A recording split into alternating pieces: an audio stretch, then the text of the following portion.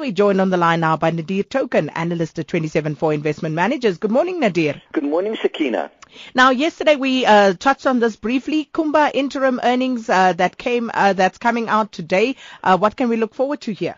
Yes, Sakina, it's a company that's in dire straits, we've seen the iron ore price fall more than 50% over the last year, and we're seeing a lot of issues around steel, and we all know that the steel industry is the largest user of iron ore, the largest end user of iron ore, in the industrial industry. So, I think the biggest issue surrounding iron ore is that, there's just absolutely no demand coming through. We're seeing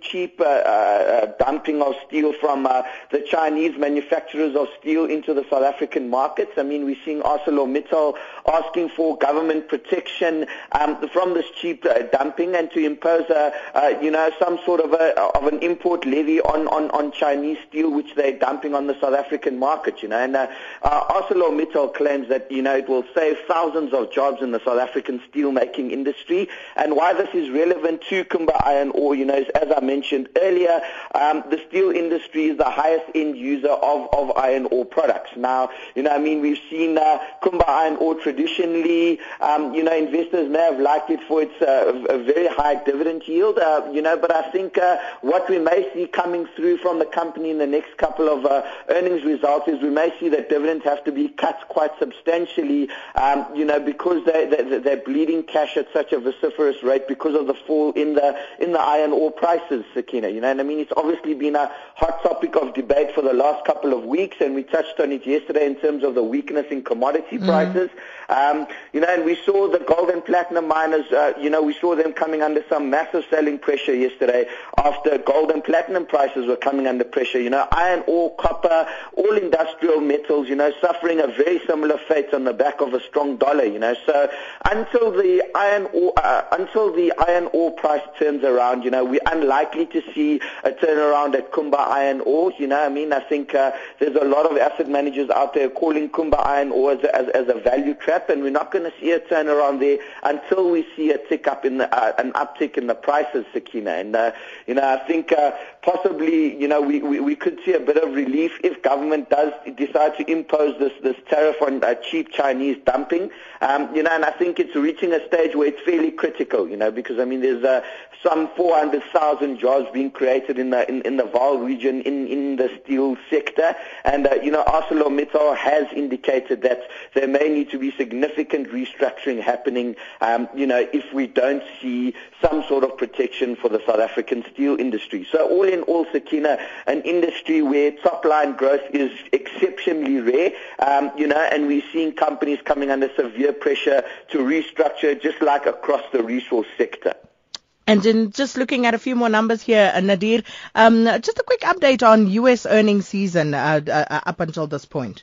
Sakina, I think all in all it's been fairly positive. We've seen companies come out with very good results despite the dollar being phenomenally strong, and that's pretty relevant in terms of companies which derive a lot of their revenues outside of the United States. With the translation effect back into dollars, if the dollar is strong, that obviously hampers top line growth somewhat. But all in all it's been fairly positive. We saw Morgan Stanley come out with earnings numbers which way topped analyst estimates yesterday, and we see in general the banks have been having a very good reporting season. I mentioned yesterday that Citigroup and Bank of America Merrill Lynch has announced their biggest quarterly profits, for a good couple of years. In fact, Citigroup the best number since the global financial crisis.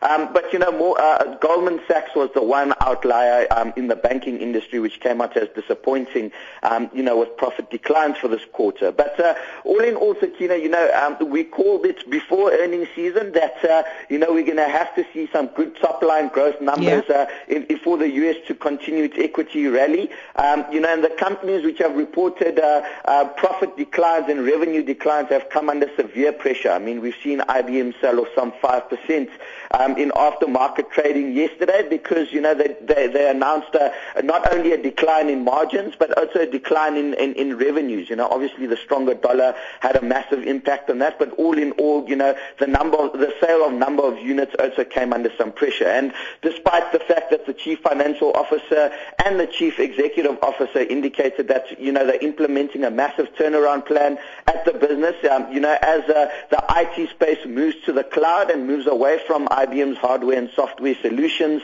the CEO announced that the restructuring plan is obviously going to take time to see any results, and they're investing in businesses which are a lot higher margins where they see growth coming from. But despite the fact that the turnaround plan was announced, the market's still relentless on that, was still ruthless on that share. So we're seeing pretty much what we expected, that companies that are missing earnings estimates are getting hammered, but the companies that are coming out in line are doing really well. Google's another example of that, as we mentioned yesterday. We look forward to Microsoft and Apple announcing today. Those are obviously two big stocks in the tech sector, and the market will be very interested to hear how the turnaround story at Microsoft is going, and whether they're still as cash flow generating as they've been for the last couple of quarters, and whether that's going to unlock more value. And we look forward to Visa later in the week as well. So all in all, U.S. earnings season going pretty much as expected. Well, something else the markets will be looking at is South Africa's inflation numbers that are coming out tomorrow. Yeah, Sakina, this is a big one. I think one of the most worried people in the world currently must be Lesetja Kanyako, and I most definitely don't envy him at the moment. He's seen inflation creep upwards, at a fairly phenomenal rate. The decline in the oil prices, the relief on inflation was very, very short-lived. And we're starting to see that creep upwards. So now, he's stuck in a bit of a bind in terms of the economy looks very, very weak. We're talking about sub 2% growth for 2015.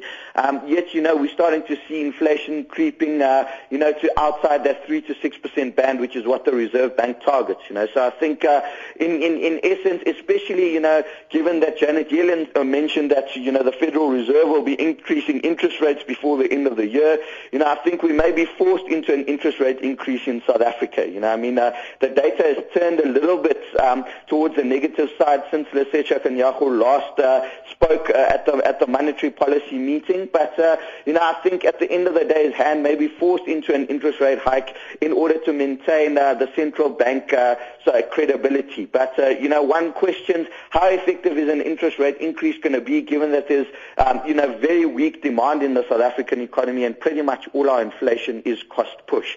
But in terms of maintaining international credibility, we're more than likely to see an interest rate increase over the coming months, but it's going to be a very shallow interest rate hiking cycle, Sakina. We're not going to see 25 basis points, at every meeting over the next 1 year. We're going to, see marginal increases, and the Reserve Bank is going to react very quickly to data releases coming out.